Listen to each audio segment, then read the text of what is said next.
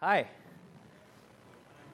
Okay, okay, you guys are awake. I haven't even gotten to the sermon, and you guys are already asleep. Now, we're starting a new series today. If this is your first time with us, you picked the right Sunday because we're starting a new sermon series. You get to hear us from the very beginning. It's a 5-part series, and we're calling it Ecclesia. And if you don't speak Greek, which I would assume is most of us, Ecclesia means church. And so for the next few weeks, we're going to talk about the church. Now, the reason why we use the Greek word is because the implication here is I want to talk about the first century church, when the church was birthed, and what it meant to the people at the time. Because today, if I were to go down the street and say, hey, you want to come to church with me? They'll be like, church? Okay, maybe, I don't know, and maybe not, right? But back then, when you used the word ecclesia, people were like, whoa, what are you talking about the church?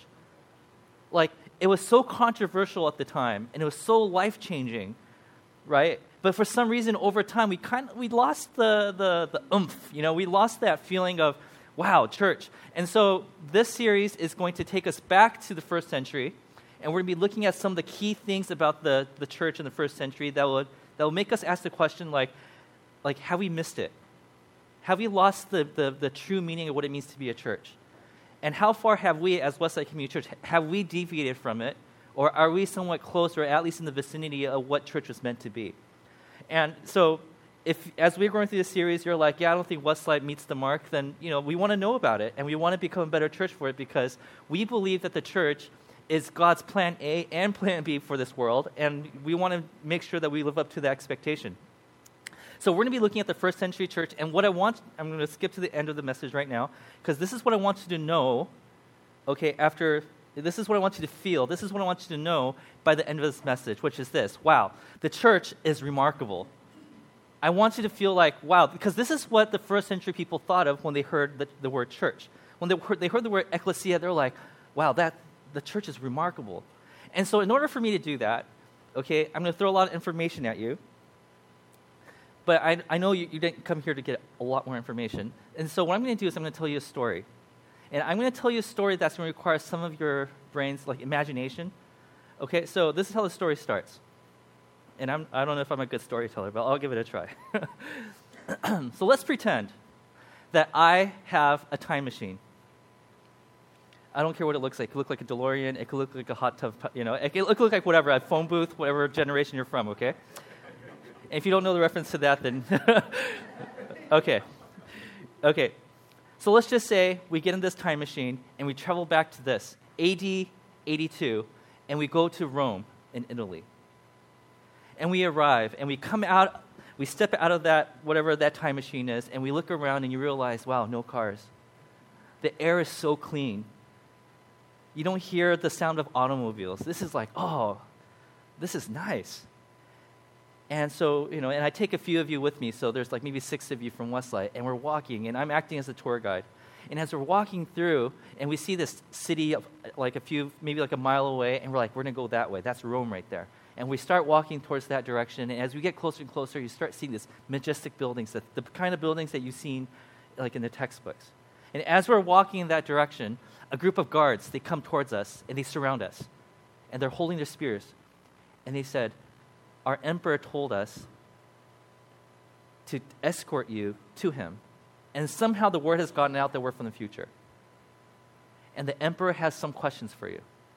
And so they surround us, and you're kind of scared, and I'm kind of like, don't worry, this is how it always goes. And we're walking towards Rome, the epicenter of Rome. And as we walk in that direction, we walk under this arch. And as we're walking through this arch, you tap me on the shoulder, like, hey, Kotz, what is this? And I'm going to say, oh, this is the Arch of Titus. There was an emperor from a few years ago. He just passed away. His name is Emperor Titus. And Emperor Titus, one of his greatest accomplishments, well, to them it was an accomplishment. To the world it was a tragedy, but to him it was an accomplishment. As we walk through the arches, I point at one of the carvings on the side, and this is what that looks like. It's like, this is the time when Emperor Titus invaded Israel and destroyed their temple. They destroyed an entire religion as they knew it back then. In a few years, this is them ransacking their temple. That's the menorah right there. They went into the holiest place of the temple, grabbed what they could, and took it back home with them. And to Rome, that is a big accomplishment. So I said, this was built in honor of that emperor. And as you know, and it's like this was built 12 years ago, so it looks brand new. This one looks kind of old, right? And so we walked through the arches, and we walked for another few minutes, and before you know it, you start to see this building. And you're like, I know what that is. I've seen these. It doesn't look like this back then, right? I've seen this before. This is the Colosseum. And I would say, yes, it is. And this was also built around that time, about 12 years ago.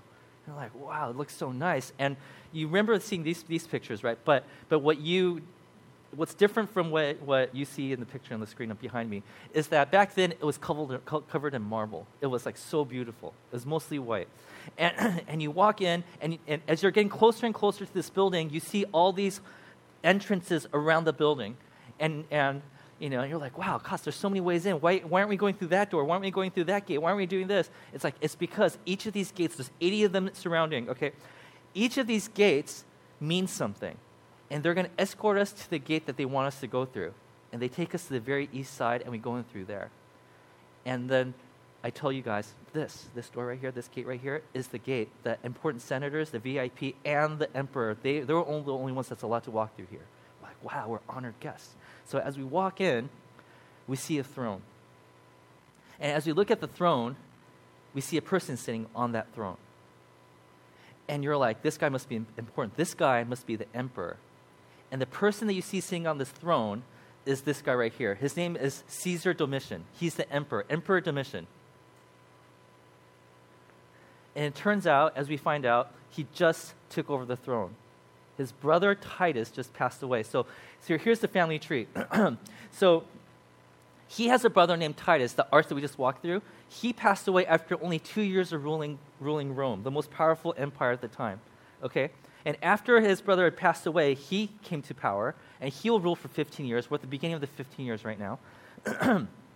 And as he's there, what you realize is that Domitian is not a really good leader. He's actually so insecure that the minute he doesn't have any evidence, but the minute he even has a hint that somebody might be going against him, that there might be some plot against him, he has that person and the entire crew around that person killed just by snapping his fingers. That's the kind of guy he is. And all of a sudden, you guys are worried, like, God, should we be in the presence of this man? He could have us killed. And you're like, yeah, we have to be very careful what we say in front of him. Like, okay, we'll be very careful. And then you look around and say, wow, this place is huge. Look at all these people. Look at all the people. You could notice that the people who are sitting on the top are wearing like raggedy clothes because that's where the poor people sit. The richer people are sitting near the bottom. And you're looking around like, wow, I've never seen so many people in one place. It's like, yeah, this is crazy, right? It's like, yeah. And so, but you're still worried. Like, you're amazed by this scenery, but you're still worried about that one guy that's sitting in front of you because he has the power to have you killed in a few seconds. And so you tap me on the shoulder again and say, Katz, tell me more about this guy, Domitian. And I would say, okay, well, Domitian, I told you he has a brother named Titus. Well, next screen. Their father's name is Emperor Vespasian. Okay, Caesar Vespasian. He ruled for about 10 years. And the Emperor Vespasian, he had an issue with the people in Jerusalem. Because as much as this guy, Vespasian, wanted to be worshipped as a king, as a god, the problem here is there was a group of people on the side of the Mediterranean Sea who says, we will never, ever worship a human being because we worship Jesus. And so Vespasian wanted to do everything anything that he could do to make sure that these people were put down. And that's why they destroyed Jerusalem. Because they heard that there was this God of Israel that would never be put down for the sake of worshiping somebody like Vespasian. And so it was Titus's mission to make sure that he carried out Vespasian's wishes. And after Titus died, it was up to Domitian to do it. And so as we stand before Domitian, and Domitian's looking at us, right? He looks down at us with a smile, and I said, I hear you're from the future. And I say, yes, we are. And then he asked this question. So how is my empire in the 21st century? And I realized, how do I answer this question? And so all of you are like, this is up to you, Katz, right? And so with the most respectful tone, this is what I say. I start by saying this, Your Excellency, for you to understand the future of Rome, I must first rehearse a bit of recent history. And so I go on. On the way in here, we walk through the arch of Titus, your brother, right? Because in honor of Titus, because he's the one who went to Jerusalem and destroyed the temple. But I'm here to tell you, in the 21st century, the God of Israel is still well and alive, and he's still worshipped. But as for Rome,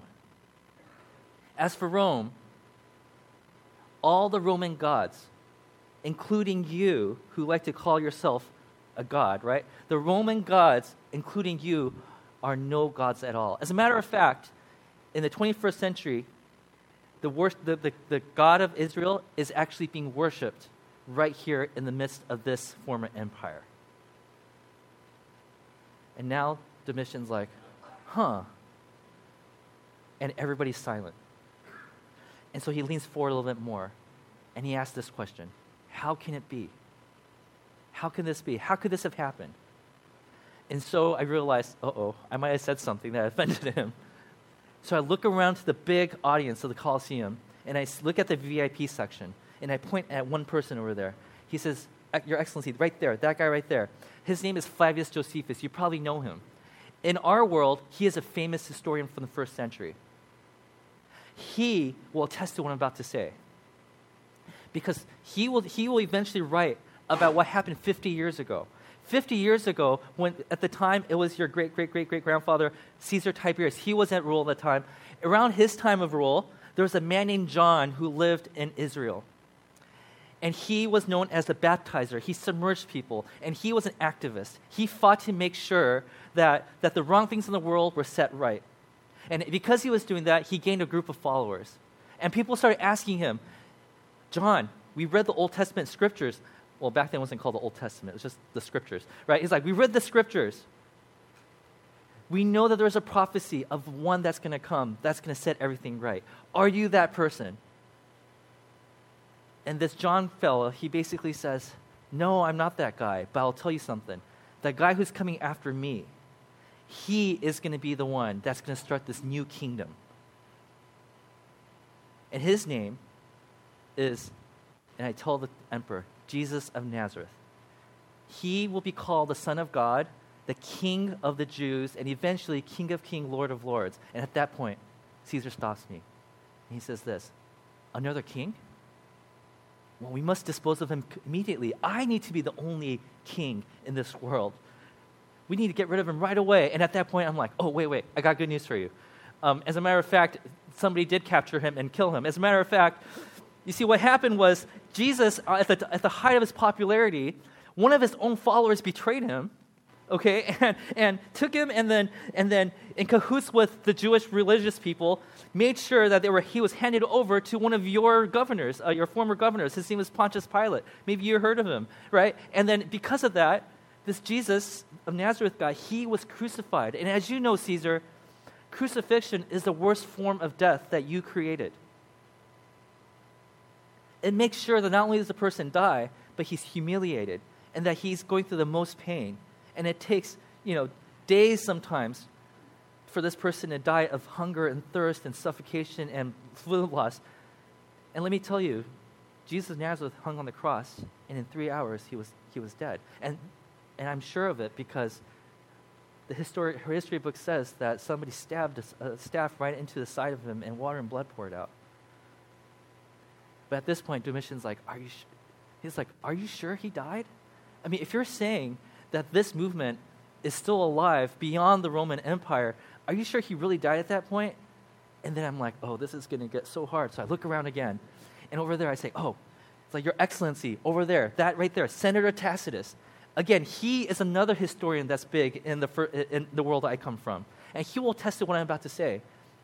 The fact that when these people, when they went to the tomb of Jesus, there were guards there. They sealed the tombstone, and the stone was not movable by just one person. You need several people to move it. It was impossible for anybody to escape. But there were guards there. People were surrounding that area to make sure that nothing bad would happen there. And the reason is because there was an old prophecy that somebody will come back from the dead in 3 days. And so we made sure, like the Roman Empire, like your great-great-great-great-great-grandfather, made sure that nothing will come out of that tomb. But you know what happened on the third day? People arrived at the tomb, and they already found that the stone was rolled away. And they looked inside, and the body was missing. Everything else was there. So the first question was, did somebody steal the body? And Tacitus will tell you that there was a huge investigation that was put out there. But as they looked through all the evidence, they couldn't make any claims that the body was stolen. But I will tell you what did happen. What we all thought was the end was actually the beginning of an unstoppable movement. You see, what happened was, yes, we were sure that he died. But 3 days later, the empty tomb was evidence that something happened. As a matter of fact, after that, there's a group of people, like 11 to 12 people, who claimed that they just saw Jesus. Some of them say they ate with them. Some people say they went fishing with them. Some people say they went on a walk with them. Some people said they sat down and heard him teach. And the 12 people eventually grew to 100 people. 100 people said, we saw Jesus walking down the street. We saw Jesus doing this. We saw Jesus doing that. And eventually that group grew to 500, and eventually 1,000. 1,000 people who claim that they witnessed Jesus after his crucifixion. And this Jesus, the resurrected Jesus, kept on telling people, the kingdom of God is here. And what's crazy is that there's a group of cowards who follow Jesus, who hide, and they would do nothing. They would try to hide in their own houses. But after the resurrection, they became brave all of a sudden. That they're willing to put their lives on the line to say, I can't deny what I saw. I saw Jesus walking with me. I ate with Jesus. I touched a hole in his hand in which he was crucified. I experienced this. I can't deny what I saw. And they're willing to put their lives on the line. Now, Domitian is starting to feel very uncomfortable. And so he also knows this is a public setting and people are listening to this. And he doesn't want to seem like a failure. And so without acting like he's being humiliated, he stands up and he says this. He says, I have triumphed over hundreds of kingdoms. I will do the same for this one. I will destroy this movement. And then I say, Your Majesty, for the next 230 years, not just your empire, but the one that's come after it, all the next group of Caesars, they will, for 230 years, they're going to try to stamp out this movement called the church, called the Christian movement, the Jesus movement. For 230 years, they're going to kill a lot of Christians. As a matter of fact, most of them are going to die right here in this building. During this Domitian games, these games that you do, these things that you do in this Colosseum, you will put Christians right here. You'll dip them in wax and you'll put them on fire. Yes, you will kill a lot of Christians. But this Jesus movement will never stop. As a matter of fact, the more you persecute them, our history books tell us, the more it seems to grow. Your efforts will fail. And then I look around. And I look around at this building again. And as I'm looking around, people are just silent because they don't want to make a sound because they know that with the next wrong words, everybody in this building could be killed, right? So they're like, choose your words carefully, Kotz. But I'm not listening to them because I'm on a roll and I'm a preacher, right? That doesn't mean I don't care about your lives. But I'm like, okay. What? And so I'm on the soapbox. I'm like, I don't want to just stop there. And I say, this Colosseum is a beautiful building that was built just 12 years ago. It's beautiful, right? But I want to let you know, the next few hundred years, all the marble off this wall are going to be ransacked. People are going to come in here and take the pieces apart. All the golden things, they're going to scrape off of their own well-being. As a matter of fact, this place is going to be deserted in a matter of a few hundred years. What you think is your glory is not forever. As a matter of fact, one day, in a few hundred years, people are going to come in here and start taking some of the stones and bricks from this building, carry it about 45 miles across that river, the River Tiber. As they cross that, they're going to lay it as a foundation for a new building that's going to be built. And that building over there is going to be 10 times the size of this one. And that building over there is going to be named after a fisherman who followed this Jesus guy. It's going to be called St. Peter's Basilica. And they're going to use the very bricks that's in this building to build the steps that lead up to the greatest building that Rome has ever seen. And now Tiberius, Domitian's like, feeling really uncomfortable. But I don't stop there either. because I look at him, I point my finger at him like I don't know what I'm doing, but I'm like, and that very throne you're sitting on right now, you think this throne is so majestic? That very throne that you're sitting on right now is going to be one day gone. In the very place where that throne is, one day is going to stand a cross. Looks like this. That's where the throne used to be. And I tell him in his face, Emperor Domitian, one day where that throne is that you're sitting on right now, there's going to be a cross. And you know, in this time, you believe that this cross represents power and authority, that you could threaten people by persecuting them and killing them, and you get your way because you have that power. The world I come from, our God has taken that image, that symbol, and flipped it to mean hope. When people look at that cross, they're not going to think, look at the power that Caesar had. In my world, when they come into the Colosseum and see that cross where your throne used to be, they're going to look at it and say, look at that symbol of love. Look at that symbol of hope. The Caesar's, he doesn't know what to say. So he kind of steps back and sits back on his temporary throne. And he puts his hand on his forehead and he's like, and he says this, well, let me get this straight. Let me just summarize what he just told me, people from the future. Now, at this point, you're like trying to hold me back. You know, it's like when people get in a fight, you're like, no, don't do it. That's you guys right now doing it to me. It's like, you've spoken too much. He's like, so let me get this straight. And he says this. So you're saying, my brother destroyed your God's temple, and one of my governors, Pontius Pilate, killed your king. And so this king, who's been dead for 50 years, is worshipped in Rome. And so, now like, I'm a little more calm. So I'm like, okay, I got to be more careful about what I say. And so I say, you will be remembered as the temporary king that many feared. But our king will be known as the eternal king that many loved.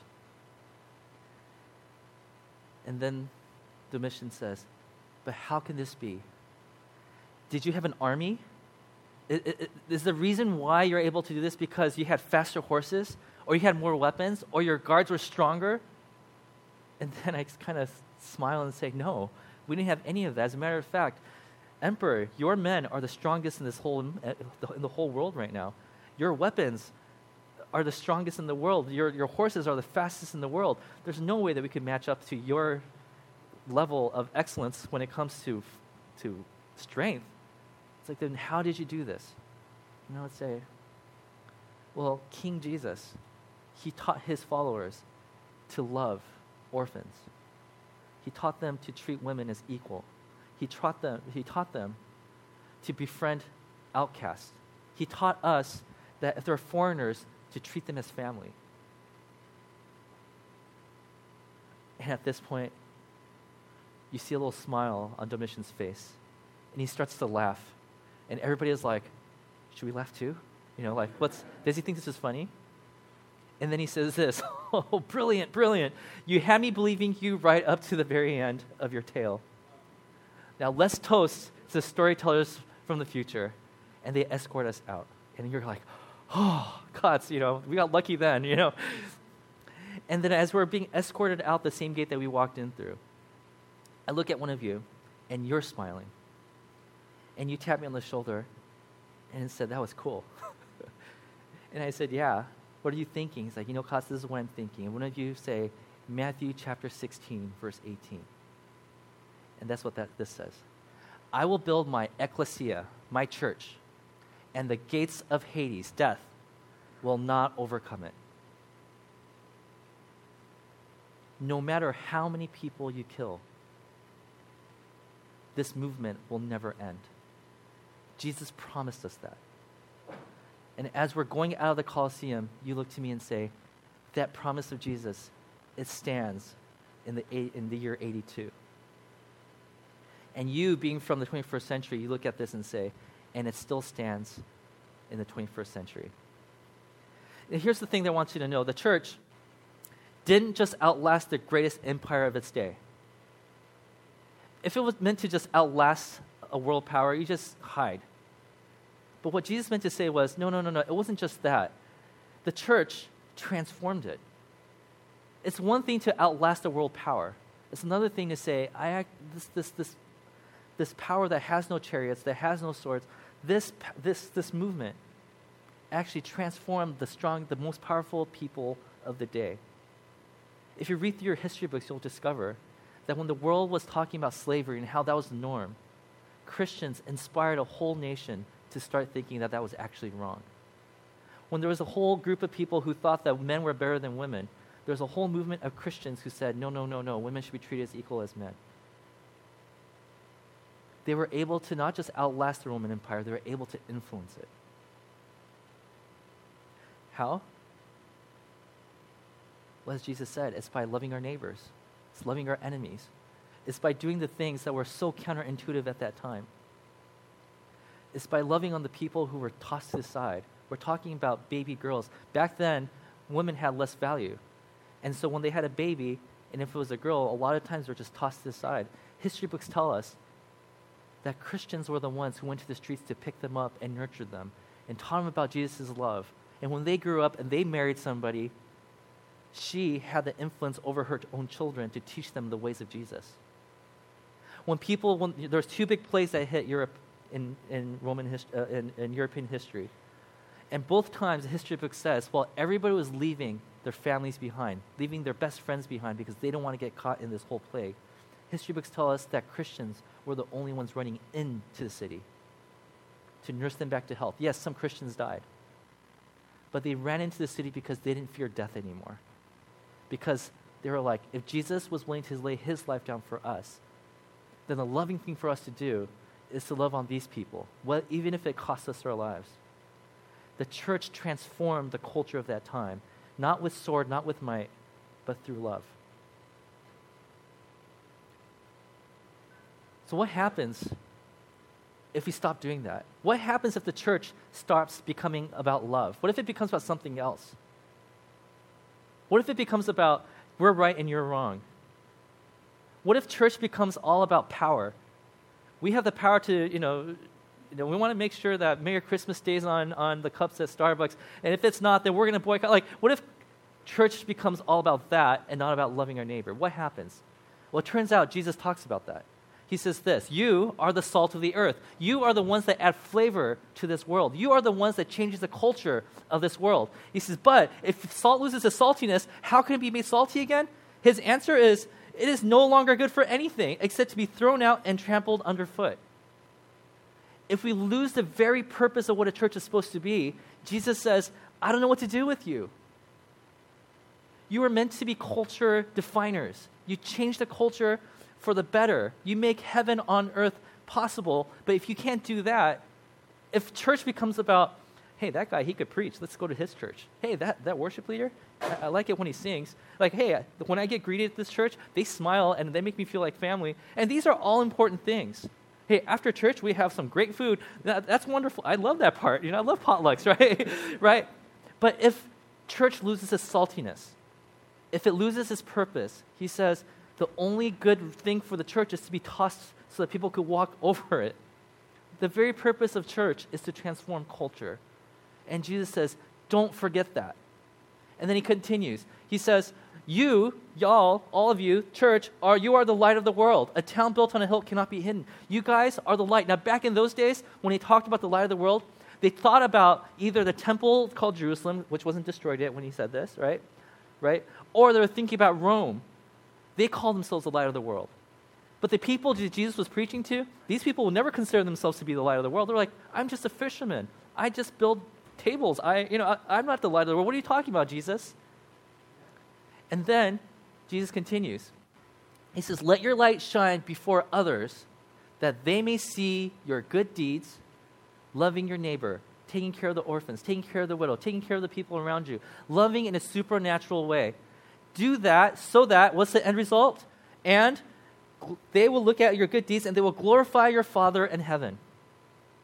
People are going to look at your sacrificial deeds and say, there's something different about this movement. Something that's countercultural about this. Something that makes me feel like the world's going to be a better place tomorrow because of these people called the Christians. These people who looked at people who were considered less in their culture, like women back then, and said, I'm going to treat them as equals. People might have said, I don't believe in this whole Jesus thing, but I sure hope that my daughter marries one of these Christians one day. I don't know if I believe in this God thing, right? But I sure hope that I get hired by one of these Christians because they know how to treat people right. They change the world by loving the people and treating them fairly, one person at a time. Not by having a fog machine installed in the church sanctuary, not by having an awesome light machine. Every single effort of love, even if it failed, like I loved on this person and I got no response from them, it's okay. Because when people see you loving people sacrificially, they look at that and say, wow. And they glorify God by seeing what you've done. In other words, the purpose of the church is to create opportunities to experience heaven together. In the first century, the church, called the ecclesia, did amazing things. The church was remarkable. In the beginning, I said, when we talked about the church in the first century, people would say, what? Today, when we talk about the church, we're like, oh yeah, that thing over there, that building over there. The church was never meant to be a building. When people use the word ecclesia, they didn't think of a building. They thought about a group of people as a movement. And so the question I have for us is this: are we the salt of the earth? Are we the light of the world? When people look at Christians, is the first response, oh, those are the people who love radically? Because when I look around, I don't hear that response when I hear about people talking about Christians. I hear things like, oh, those are people who are politically motivated to do something like, whatever. Those are people who alienate people who are different from them. Oh, those are the people, and it seems like the world knows us more for what we're against than what we're for. And if that's who we have become, then maybe we are losing our saltiness. Are we loving our enemies? Are we listening to the people who disagree with us? Are we putting somebody else before ourselves? Are we thinking about how can I sacrifice myself for the sake of the well-being of somebody I disagree with? I'm going to close with this one verse. This is a verse that's written by one of the first Christian leaders from the first century. And this is what he said about the Christian movement. His name is Paul the Apostle. He said, therefore, my dear brothers and sisters, stand firm. Let nothing move you. Always give yourselves fully to the work of the Lord, because you know that your labor in the Lord is not in vain. He says, no matter what it takes, make sure you stay on course. No matter what happens, never forget the true purpose of the church. You should be able to change cultures by loving people in a radical way, supernaturally loving on people that other people know it's hard to love. When the whole world is saying that's our enemy, the church should be the first ones that are saying, well, then we stand with you. That's what the church is supposed to be able to do. And that's why the church was remarkable in the first century. And I pray that Westlight does not become a church that forgets that. We have to be a church that worships Jesus and loves Jesus, and the way we live that out is by loving our enemies, loving our neighbors, loving the people who are outcasts, loving the people who are seen less in society than other people. Not even Hades, not even death can stop this movement. That's what Jesus said. Now, next week, like I said, this is an introductory to this sermon series called Ecclesia. Next week, we're going to be talking about the Achilles heel of the church. Yes, not even death could destroy the church, but there is we do have a kryptonite. We do have a way to destroy this movement. And next week, we're going to be talking about that. Amen? All right, let's pray.